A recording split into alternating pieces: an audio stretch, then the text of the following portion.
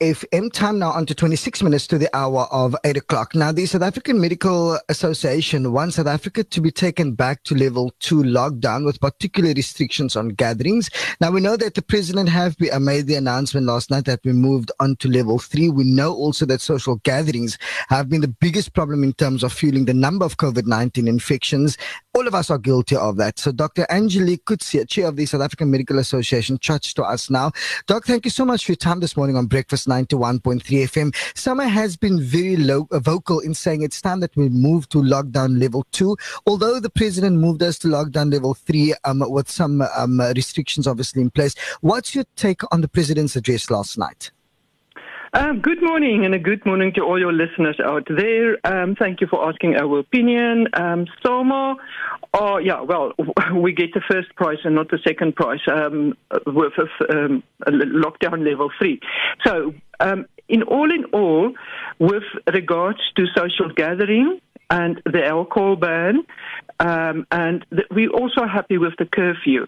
For that, we are grateful for the Minister and the President and the Corona Cabinet to help or Council to help us there getting the numbers down at casualties, and also with admission rates in the hospital, so that it opens up the hands of the doctors to more concentrate on acute illnesses that comes in, as well as COVID-19. Because I think what people forget is that it's not only COVID-19 patients that we see, but also the normal, patient with a stroke or a patient with a heart attack. They also come in, and we need to be able to help them and open up beds for them, rather than a lot of the stab wounds and trauma-related motor car accidents regarding alcohol abuse. Right. So now let's look, and I want you to paint us a picture, Doc, as to what hospitals are experiencing at this point in time, because like you say, it's not just the COVID-19 infections that are taking up, the space in hospitals at the moment. Also, if you could touch on some of the key factors driving up the numbers of new infections. So we are all aware about, that this new variant of the virus is much more contagious than the first one.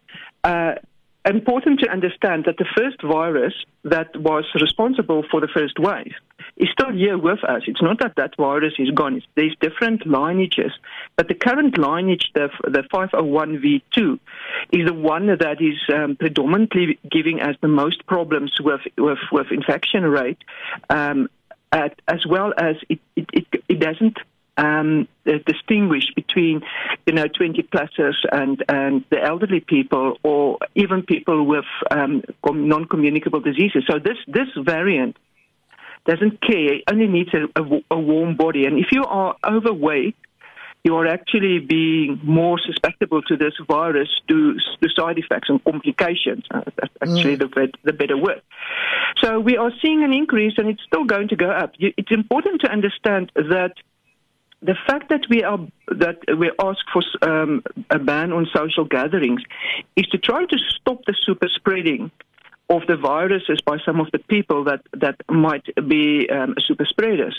It's not going to bring down that much our curve, or flatten the curve. So people will ask, why is the curve still carrying on after we have now banned the alcohol and we've banned a lot of social gatherings?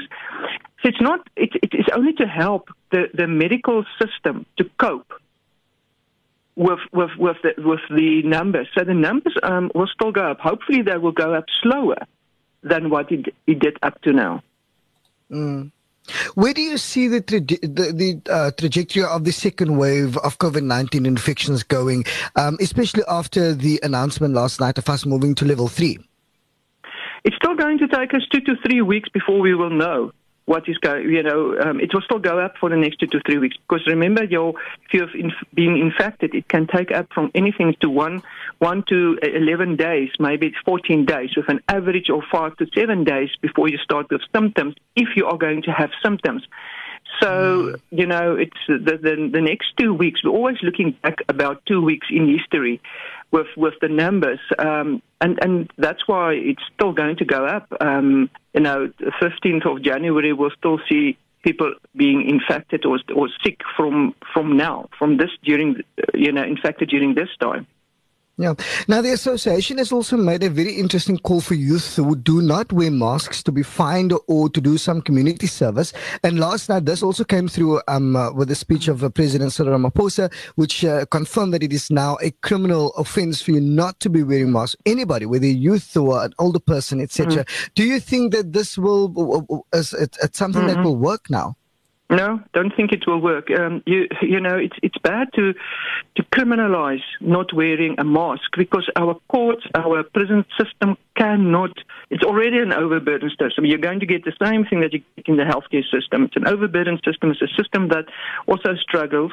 So it's not going to be able to do what it's supposed to be doing.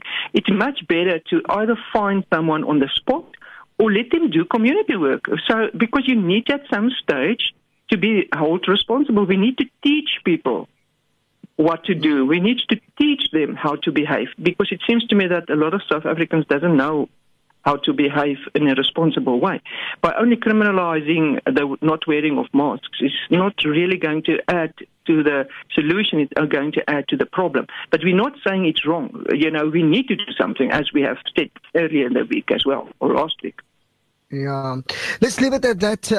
Dr. Angelique Coetzee, Chair of the South African Medical Association. I appreciate your time this morning on Breakfast 91.3 FM. 19 minutes to the hour of 8 o'clock. Fortunately, Sabra, President Cyril Ramaphosa, he had mentioned last night, that they will either be fined or imprisoned or both. So I think it's probably something that they're going to be monitoring very carefully. Yeah. I mean, if somebody's been, caught more than once, for example, with a mask, before they will be in prison and stuff. But Doc makes a very interesting point to say that, you don't want a situation where the prisons are now going to be full. And we already have that problem with the same situation. Absolutely. Like the hospitals are. Yeah, certainly. Gee, just before we get on to our conversation, we open up the lines. I want to bring in Maurice Smithers, the director of the South African Alcohol Policy Alliance, for a quick comment this morning. Now, yesterday they had made some interesting proposals for changes in alcohol restrictions to assist in reducing the spread of the virus. Maurice, good morning, and thank you so much for joining us. Good morning. How are you? I'm great. How are you this morning? Very well, thank you. So, of course, perhaps firstly, your comment with regards to what the president mentioned last night. Did the president do enough or has government done enough now to restrict alcohol sales, which, as we know, is causing major havoc at the hospitals due to alcohol-related trauma? Did you see some of your recommendations perhaps come through? Well, yes. In fact, more than we expected. I mean, we hadn't anticipated a ban. We, in fact, had said that a ban was possibly not the best route to go, given the unintended consequences of a ban, such as the economic consequences, the encouragement of perhaps some illicit trade in alcohol and so on. But clearly government has taken the issue very seriously and decided that it is serious enough to have a complete ban again, despite the fact that it's going to cause a lot of aggravation for people in the drinking population. So, and the other thing is as well that we had suggested was a restriction on gatherings, because our view anyway was that alcohol itself isn't actually the problem. It's alcohol in the context of social gatherings that is a major problem. Because drinking alcohol at home, within the confines of your own property, is not likely to spread the virus. But going into a context where there's lots of other people around, and where after you've had a few drinks, you're not going to observe the protocols of COVID, that's where the issue, where it becomes a big problem. So yes, government has definitely responded well to the situation. We'll just have to see what the impact is, but we believe it will be a positive impact. Now, you mentioned impact, and you're saying hopefully a positive one. We know this so-called level 3 or the adjusted level 3 will be for a period of 14 days. Do you think this is effective enough? Well, I think it will make a huge difference. The only question is what will happen after that. Mm-hmm. Will we just go back to a level 1 situation again, or will there be phased phased restrictions? In other words, will they begin then to slowly allow access to alcohol once again? Or, because remember, after the lifting of the first ban in June, there was an immediate spike in the number of alcohol-related incidents. Within the first week, there was a sudden spike in alcohol-related car crashes and admissions to hospitals and so on. So we don't want a situation where we move straight back into giving free access. But I mean, at the end of the day, the long-term issue is how are we going to change the way we drink in South Africa? Because it's all very well for us to deal with the issue now because of COVID. But do we really want to go back to the norm of having trauma units in hospitals swamped by people who have been stabbed or got gunshot wounds or assault wounds or injuries from car crashes just because of alcohol? Or do we want a new norm where we actually treat alcohol in a more responsible and more long-term beneficial kind of way? And I think that's the question we have to be asking ourselves. Yeah. Now, Maurice, we know alcohol sales from retail outlets have been banned. On-site consumption has been banned.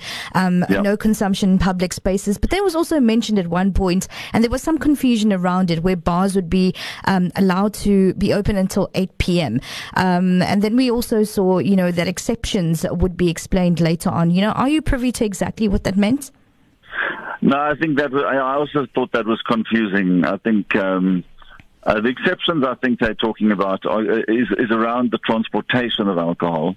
And I think those exceptions are going to be to allow wine to be transported to the docks to be exported to other countries, which is pretty much what happened halfway through the last ban. But I think the point about bars, like restaurants, I think it was a bit confusing. I think it'll be clarified today by the Minister of COGTA, Minister Dlamini Zuma, when she does her presentation at 10 o'clock. I think that what they meant is that bars can stay open, but all they can do is sell food. They can't actually. Okay. They can't actually sell alcohol. I think that's pretty much what the case is with restaurants and so on as well. I think the confusion comes in with the fact that bars, generally speaking, sell alcohol. They don't. They may sell a little bit of food, but generally they sell alcohol. So I think that confusion hopefully will be clarified today. But no, I was when I heard that initially, I thought to myself. Because I think the president mentioned that before he mentioned the ban on alcohol, and that immediately made us disappointed because we thought they're allowing on-consumption places to stay open, which is what we had said they shouldn't do. They should close on-consumption and allow off-consumption. Right. But then he followed it up by saying complete ban. Yeah. So, yeah. Well, Maurice, we thank you for your comments this morning. Maurice Smithers, South African Alcohol Policy Alliance, speaking to us this morning.